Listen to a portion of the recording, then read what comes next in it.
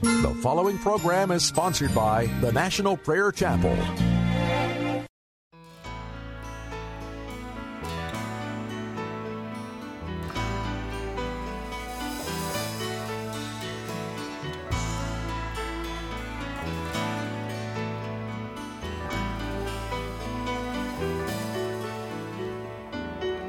Like a foolish dreamer trying to build a highway to the sky, all my hopes would come tumbling down, and I never knew just why. Until today, when you pulled away the clouds that hung like curtains on my eyes. But I've been blind all these wasted years, and I thought I was so wise. But then you took me by surprise,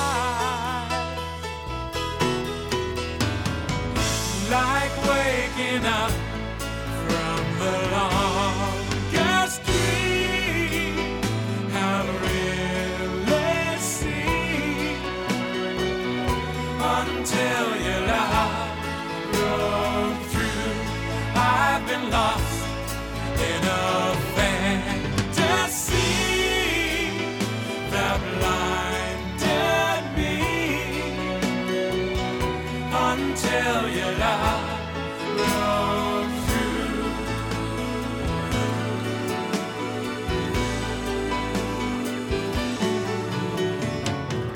All my life I've been searching for that crazy missing part, and with one touch you just rolled away the stone that held my heart.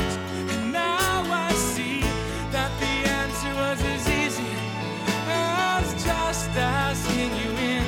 And I am so sure I could never doubt your gentle touch again. It's like the power of the wind, like waking up from the longest dream I really see, until your love broke through. I've been lost in a fantasy that blinded me, until your love broke through.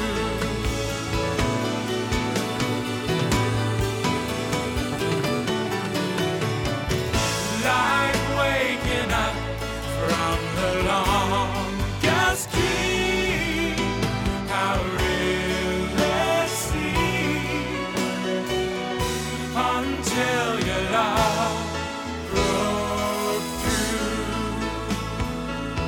until your love broke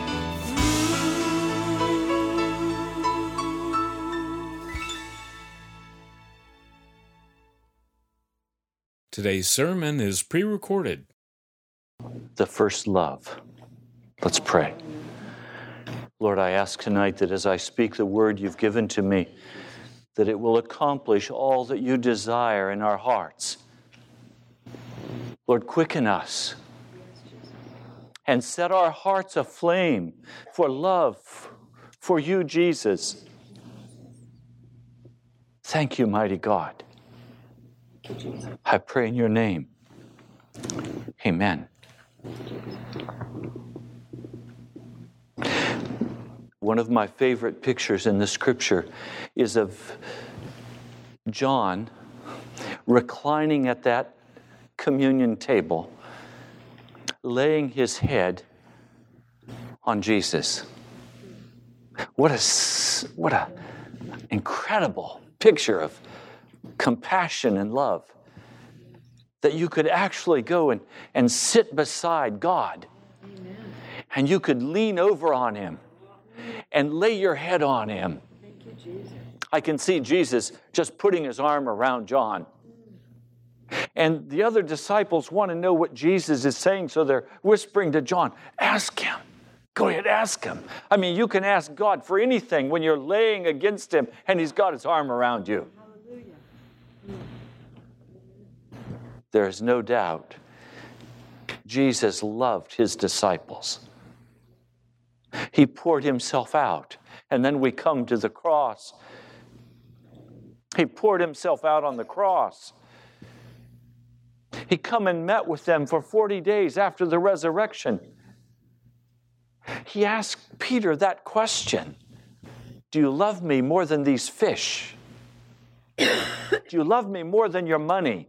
Do you love me more than your brothers? Do you love me? And of course, Peter could only say, I have great brotherly love for you. The day would come when Peter would have agape love, and he would pour it out on a cross, upside down, saying, I'm unworthy to be crucified as my master was crucified. Jesus poured out his love. And so now we come to see Jesus, and we're shocked by his image. The revelation is a summation of all of the truth about God. It's the end of all things.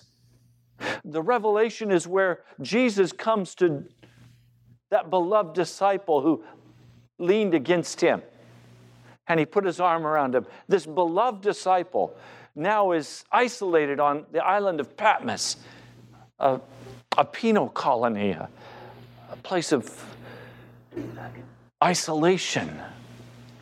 He was considered so dangerous by the emperor that all the emperor knew to do was to put him on a barren rock out in the ocean, so he couldn't go anywhere. He couldn't speak anything. But even there, Jesus is moving with power, and he now comes and meets with John and begins to pour out for him the revelation of last things in the church. Now, I would expect that Jesus would suddenly show up on the island, sit down beside John, maybe put his arm around him, and say, John, let's talk. That's not how Jesus came. Instead, with glory and majesty, John begins to see a vision that is terrifying. Look with me in Revelation, the first chapter. Look at the image of Jesus that he presents to John. We begin in Revelation 1, verse 12. I turned around to see the voice that was speaking to me. He was dressed in a robe reaching down to his feet, a golden sash around his chest. His head and his hair were white like wool, as white as snow, and his eyes were like blazing fire. His feet were like bronze glowing in a furnace, and his feet like the sound of rushing water. In his right hand he held 7 stars, and out of his mouth came a sharp, double-edged sword. His face was like the sun, shining in all of its brilliance. And when I saw him, I fell at his feet as though dead. This is a very different picture of Jesus from the communion, where John is leaning against him, and the disciples are saying, ask him, ask him. And now he sees Jesus, and he falls on his face as though he were dead. Why this fearsome, awful, terrifying approach? Why not be more laid back and more casual? Why not come looking a little more friendly? After all, this is Jesus speaking to his beloved. Jesus is coming now to give a message to his church. That's precisely the point. Jesus is coming now with eyes of fire to examine his church. He's coming with a sword to divide bone from marrow. He's coming to speak into his people a word that will cause them to become overcomers if they will hear the word and adhere to it. Jesus is coming to speak this word because things are not going well in his body. And he comes now to speak to the pastors of those churches. 7 churches: Ephesus, Smyrna, Pergamum, Thyatira, Sardis, Philadelphia, and Laodicea. Here's John on his face as though dead, and Jesus comes and he places his right hand on John and he says, "Do not be afraid. I am the first and the last. I am the living one. I was dead, and behold, I am alive forever and ever, and I hold the keys of death and Hades." Now John knows exactly who he's dealing with. This is not just someone who is like the Son of Man. This is the Son of Man. Write therefore what you have seen, what is now and what will take place later. The mystery of the 7 stars that you saw in my right hand and the 7 golden lampstands is this: the 7 stars are the angels of the 7 churches. Well, let's wait a minute. What are the 7 stars? In the Scripture, the word angel is used in a very broad sense. It does not mean always angelic beings. It means messenger sent from heaven. And so in this case, it means the pastors of the 7 churches. They're the ones who come week by week to bear the message of God, to share the word of God. And Jesus is saying, I hold these pastors in my hand. In other words, a pastor is under the direct authority for blessing and judgment from Jesus Christ. I can't tell you, there is not an angel in heaven that I think would not trade places with a pastor. Angels come eager to watch the work of the Holy Spirit in the lives of people. Angels are eager to be servants of fire, to come and participate in the things of redemption. The plan of redemption has held them captive for centuries. And in every way possible, I'm sure they must be eagerly asking the Father, can we step across into the realm of the human to meet them and to talk with them and to minister with them? And most of the time, the word is no. You must remain invisible. You must be ministering spirits. But those of us who have been called to preach the word have been taken into the hand of Jesus for either judgment or blessing. If the word is faithful, there is a blessing. If the word is not faithful, there is a curse. And across this land, I'm terrified for my brothers and my sisters who stand before God's people and preach foolishness, who don't preach the honest word, but instead preach things like the purpose-driven church. Breaks my heart. Now we find also that the 7 golden lampstands are actually the 7 churches. A lampstand in the midst of a church does not mean that they're going to be prosperous and successful. The lampstand means that God will manifest His presence in that house. Yes, Jesus. That the mighty power of God will convict of sin. The lamp is fire. Fire, the Holy Spirit's presence among us. We've become so accustomed to the American church where we think if we're growing, we must be doing something right. And if we're not growing, we must be doing something wrong. We're not here to play church. We're here for the fire of God to come down on that lampstand and burn in our hearts. And the Lord God of heaven is responsible for building His church. We don't need marketing schemes to build the body of Christ. We need the honest, faithful word of the living God. One church reports that the pastor wanted to determine what kind of music the church would enjoy. And so he handed out a postcard, and he asked everybody in the congregation to write down on the postcard the radio station that they listened to, so he could determine what kind of music sound they most enjoyed. And when he discovered that, then he said, okay, there's nothing holy about any kind of music or unholy about any kind of music. It's simply what lyrics you put. And so he took the world's music, he put Christian lyrics to it, and the church exploded in growth. That's not the fire on the lamp that flows with healing in the hearts of God's people. And so now we come to these 7 churches.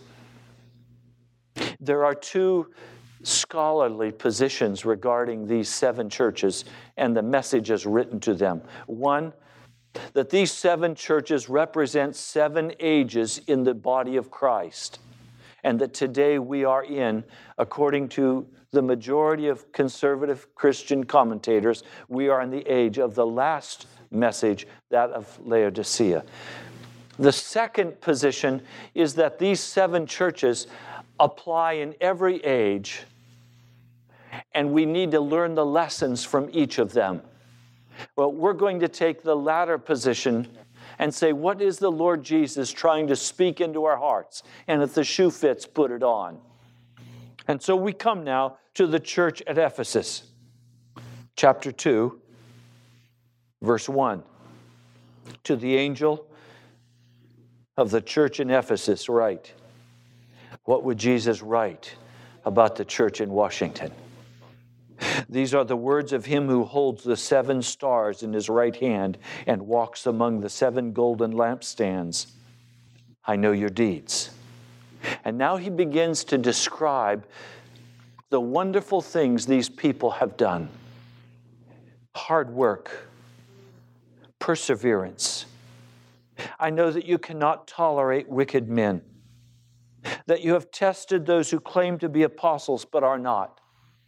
We have looked at people like this. We've said, no, that's not right. They're not walking in accord with the Lord's will. We found them false.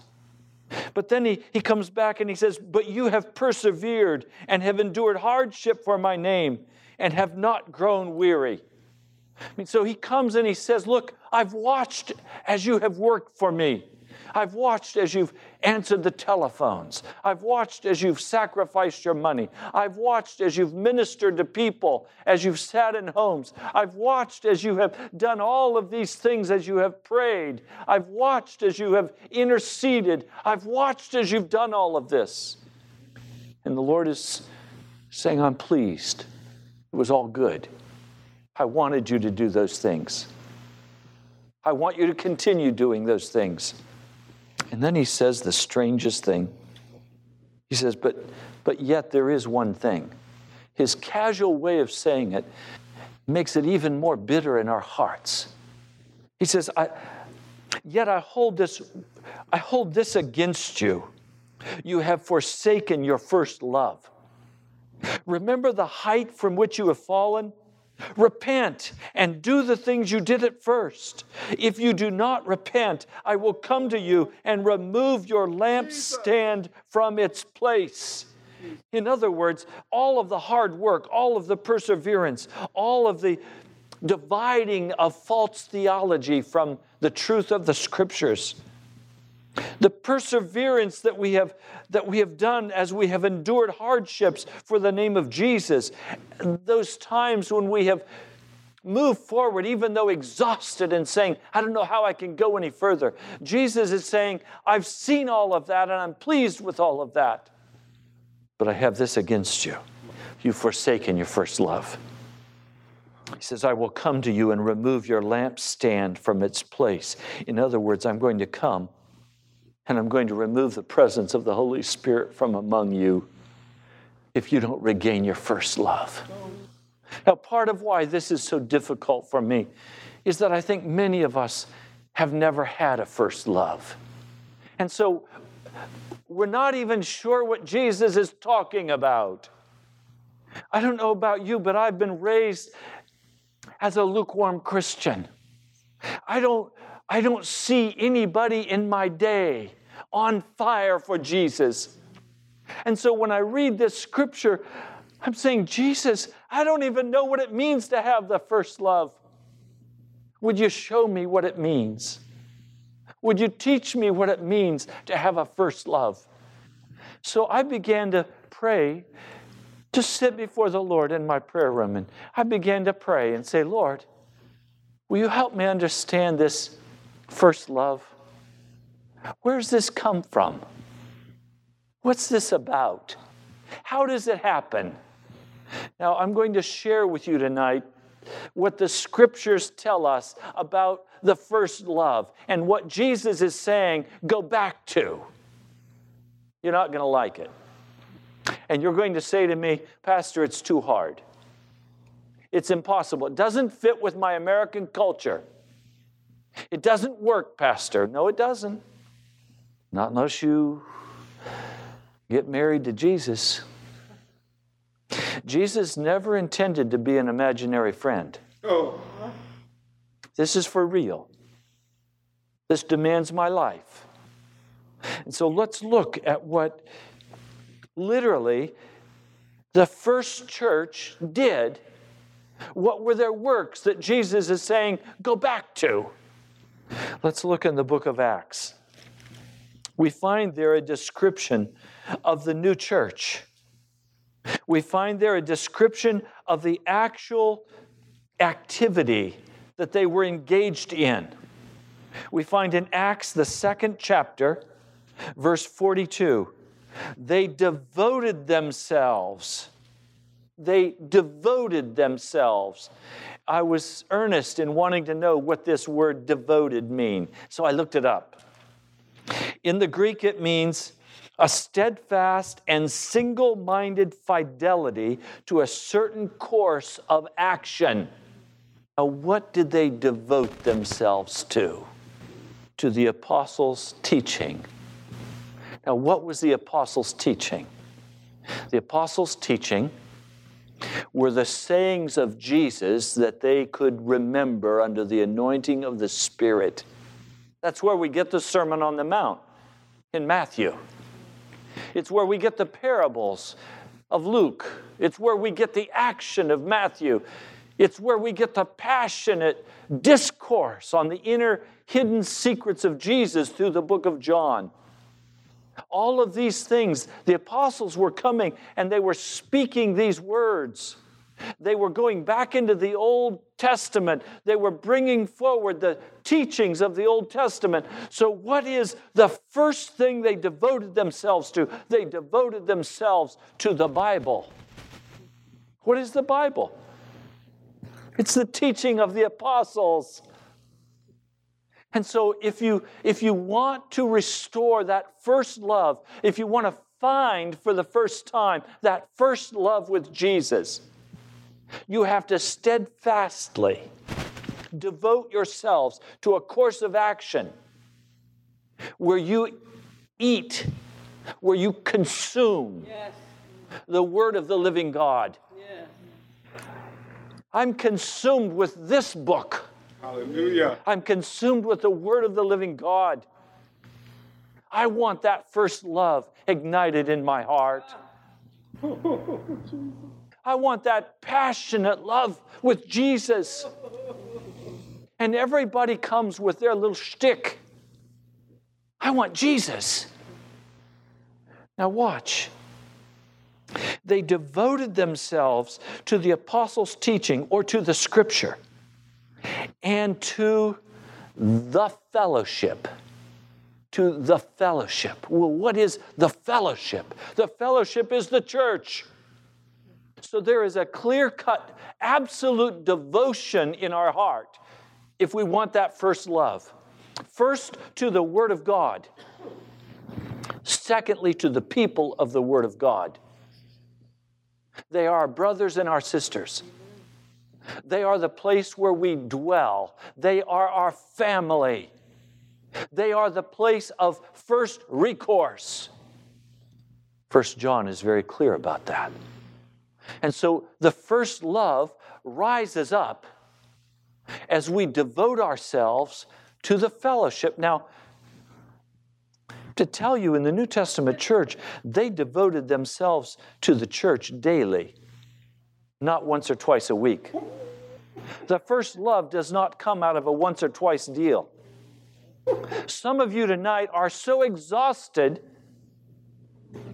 from devoting yourselves at your job that you have no energy to devote yourself to Jesus in His church.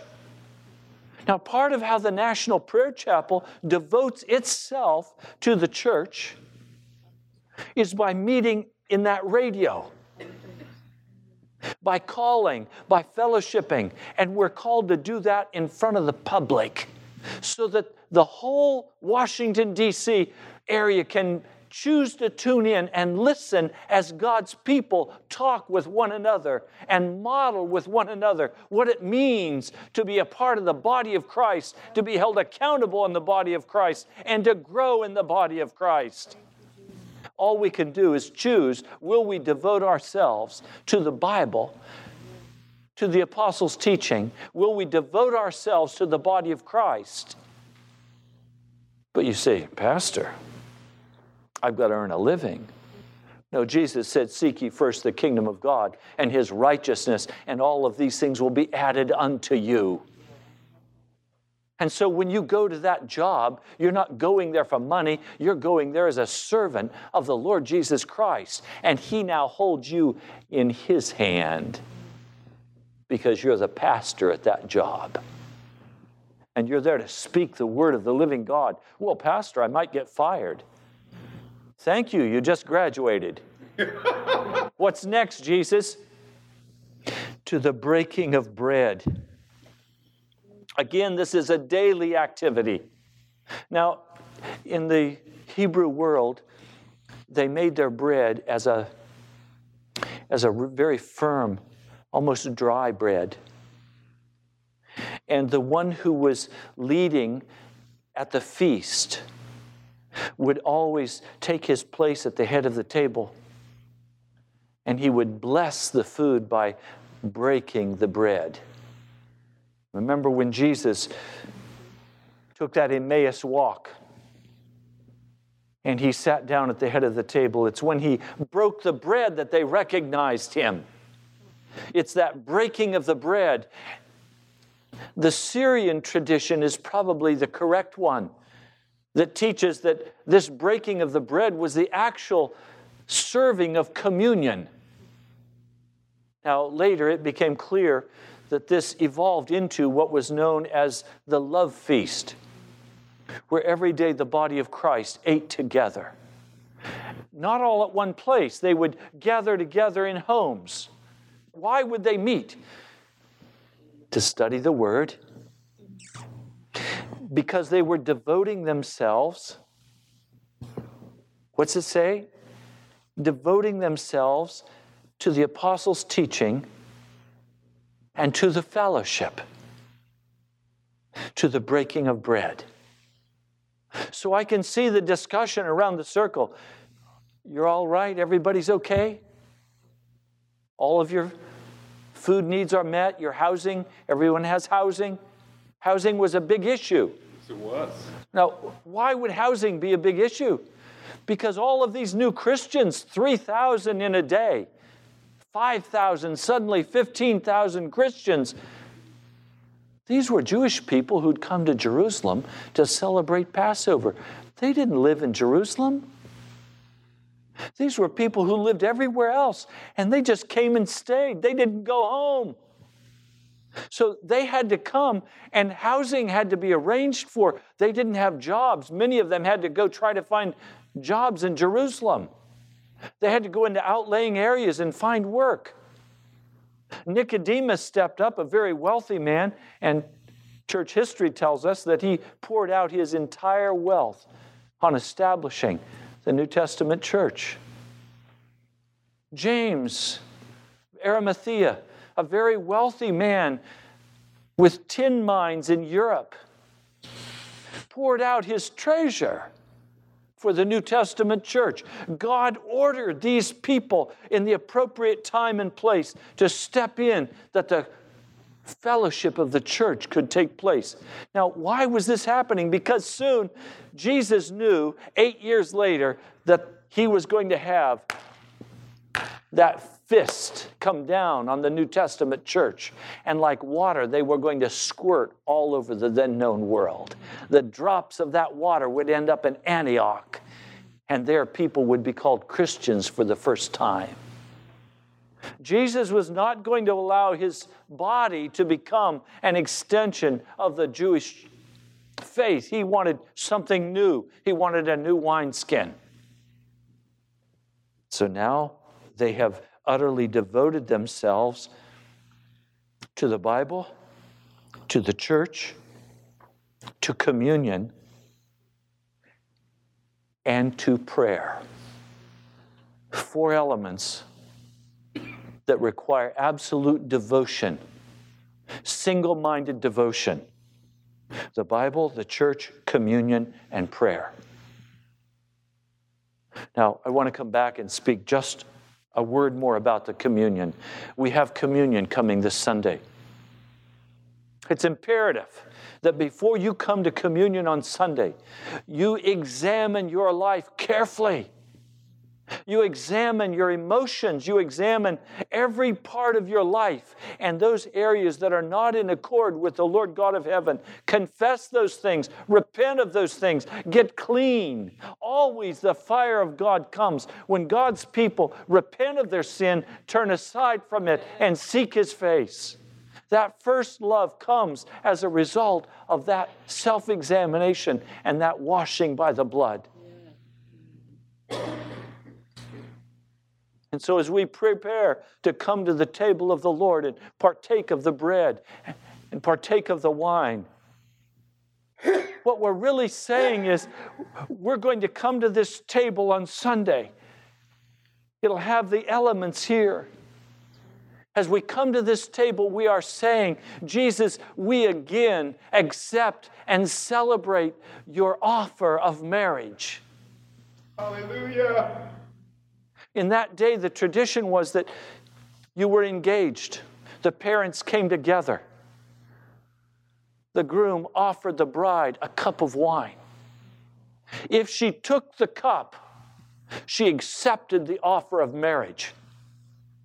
Now, she was considered from that moment married, but she could not live with her husband.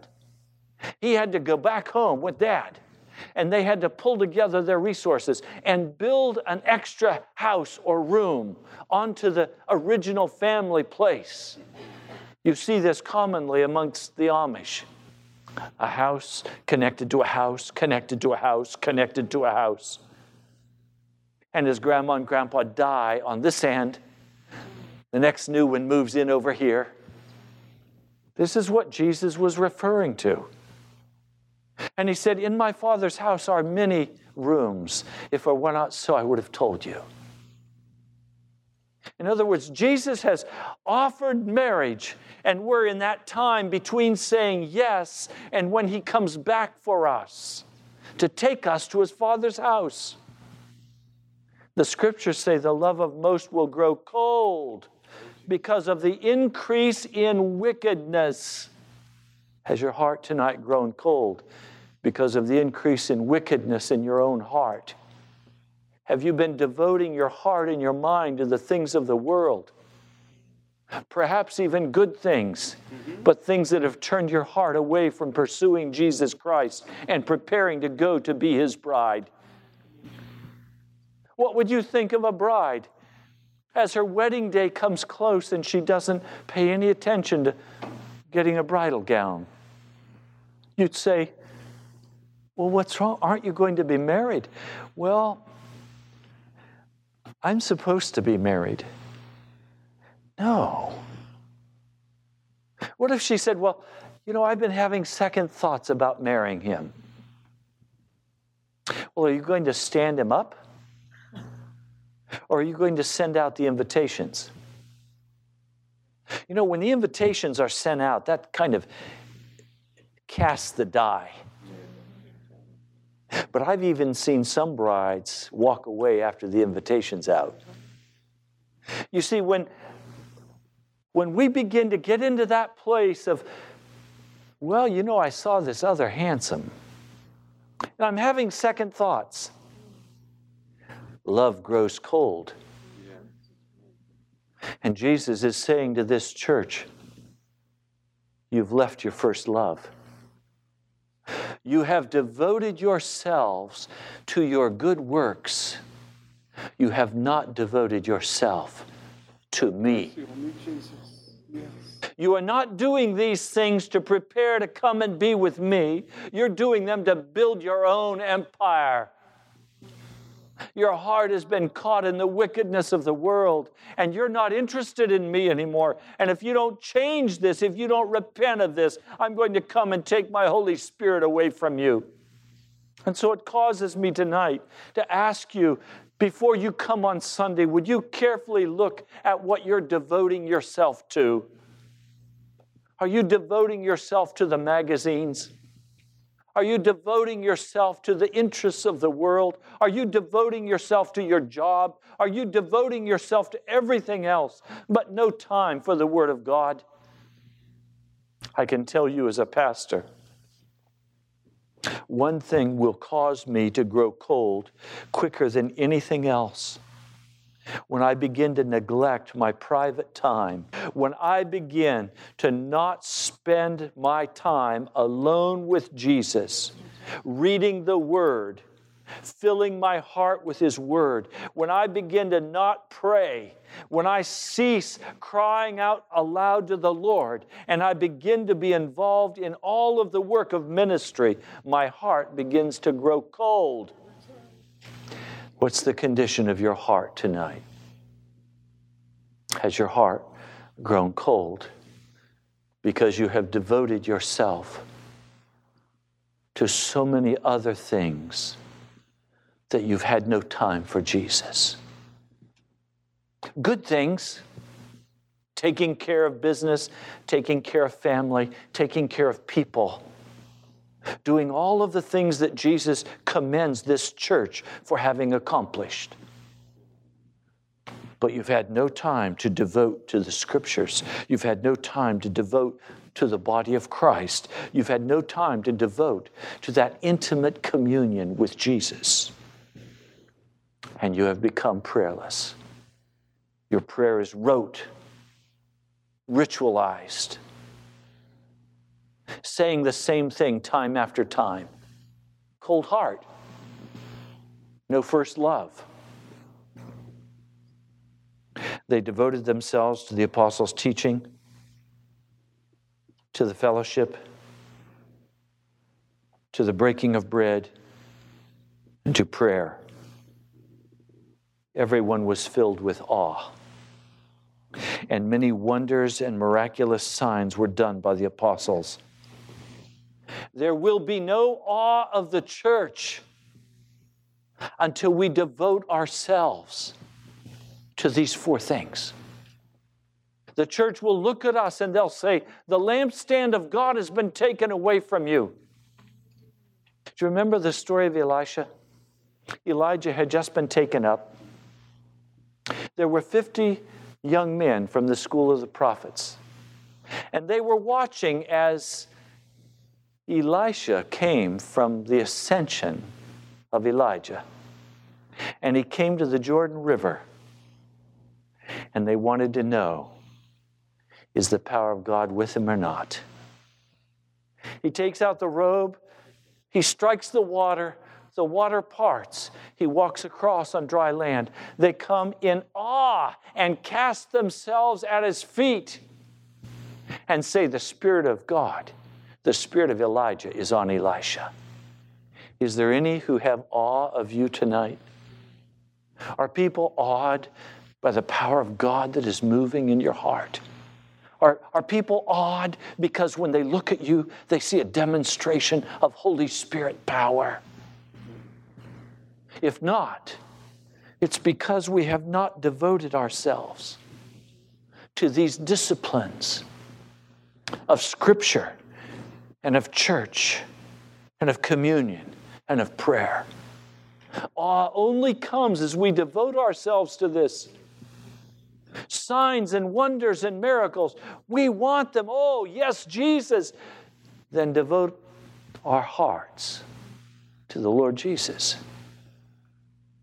I warned you, you weren't going to like this, because it requires a course of action. You see, in America, we like to have things cerebral. Pastor, touch me in my mind and cause me to feel a little conviction. Inspire me a little bit. Make me laugh a little. Make me cry a little. Do something so that I'll leave here and I'll feel good. Jesus isn't interested in that. He's interested in a course of action. And the question tonight to the National Prayer Chapel, will we move into that fire of God, into that first love for Jesus Christ? And if we will, there's only one way, and that is the old way of the Word, the ancient path of the New Testament church, where we devote ourselves to pursuing the Word of God. We devote ourselves to the body of Christ. We devote ourselves to communion with Jesus Christ, reaffirming our wedding vow with Him.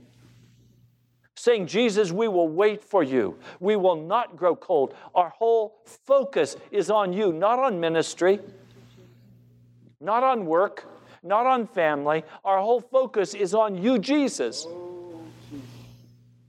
Not on the wickedness that we want to go play with, not in our lifestyle, not in our culture. The whole focus is not on our job, not on what we think we need. Our focus is on Jesus Christ, and communion is sweet with Him. Have you this day gone into the presence of Jesus? Has He spoken to you? Has He communed with you? Has He touched you with His fire? Has He poured His heart out for you? Is this a daily activity that you engage in? Is Jesus more precious to you than silver or gold? Is He more precious than the news? Is He more precious than those things that draw your heart? Is Jesus everything to you? And all the believers were together and had everything in common. Selling their possessions and goods, they gave to anyone as he had need. Every day they continued to meet together in the temple courts. They broke bread in their homes and ate together with glad and sincere hearts, praising God and enjoying the favor of all the people. And the Lord added to their number daily those who were being saved. You see, this sharing only comes out of an absolute devotion to Jesus Christ. The only thing that can break your heart, the only thing that can move in your spirit to sacrifice for the kingdom of God is a devoted heart to Jesus Christ. One of the signs of revival is when people begin to open their purses, when they begin to open their treasures, and they don't hold anything back, and they begin to pour it into the work of the Lord God of heaven. That's a sign that revival is coming. When people begin to say, how can I serve? How can I step in and do God's work? How can I minister? That's a sign that revival is coming. When people begin to talk with their friends, their co-workers, and they begin to confront them in their sin and call them deeper into Jesus Christ and begin to say to them, come and eat the bread of God, that's a sign revival's coming. That kind of revival only comes out of a people who are willing to utterly take a course of action that devotes themselves to the things of the first love. It's not a feeling, not an emotion. It's a course of action. And when you begin the course of action, there doesn't seem to be much result. I tell Jan, sweetheart, I need to go on a diet. I go on a diet. Day 2, I say to her, I got on the scale and nothing happened. This diet isn't working. She says to me, Ray, you didn't put the weight on in a day. You're not going to take it off in a day. Well, give me a diet that works. No, you have to work the diet. You have to work the diet. Doesn't come off in a day. You have to work the devotion. Day one, you go into the presence of God and you spend that hour in His presence. And it seems like heaven is shut up. Seems like God is not there. Don't mind. Continue to press in. Pursue after the Lord God. Take a course of action that devotes you to reading the Word of God. Take a course of action that devotes you to being a part of the body of Christ 5 days a week on the radio. Don't let anything keep you away. I'm going to devote myself to following Jesus. Don't let anything keep you from private communion with Jesus. Don't let anything keep you out of the prayer closet. Devote yourselves to this. And then people will begin to share as they did in the New Testament church, because our hearts will be aflame with love. Love is the only thing that can motivate people to give and to serve and to be different than the world. So tonight I have to ask you, if Jesus came, would He say to you, I have this against you? You've left your first love. You've turned aside. You've devoted yourself to everyone else and everything else. Oh, Jesus. He who has an ear, let him hear what the Spirit says to the churches. To him who overcomes, I will give the right to eat from the tree of life, which is in the paradise of God. Now, you know what? That gives me such joy, because the flood, when it washed over the earth, did not destroy the Garden of Eden. The tree of life is in the Garden of Eden. And that tree of life was taken up to heaven. That means our home is still intact. That place of paradise is prepared for us. It's in the city that is going to come down out of heaven like a bride. To him who overcomes, I will give the right to eat from the tree of life, which is in the paradise of God. You recognize what this is saying. Everything I've said tonight can be summarized very simply. If you devote yourself to the tree of the knowledge of good and evil, you will die. If you devote yourself to the tree of life, you will live. Now, it's not as though we're in neutral, because we're not. We are bent toward the tree of the knowledge of good and evil. We are bent toward death and darkness. There's a natural inclination in our being to turn more and more toward that which is of death and darkness.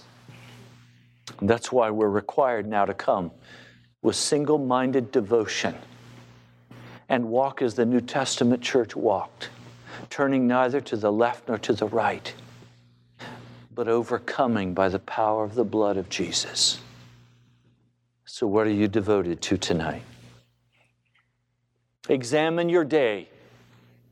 Has this day been devoted to Jesus Christ? Has this day been devoted to His body? Has this day been devoted to the communion, that intimate contact with Jesus? Has this day been devoted to prayer? Or has it been devoted to the tree of the knowledge of good and evil? You are called to be overcomers. I ask you to prepare your hearts for the communion by repenting to each other, to the Lord, to those in your family that you have wronged, for any words spoken in harshness or bitterness, any words spoken in disrespect. I ask you to repent and devote yourself to the first love. Let's pray.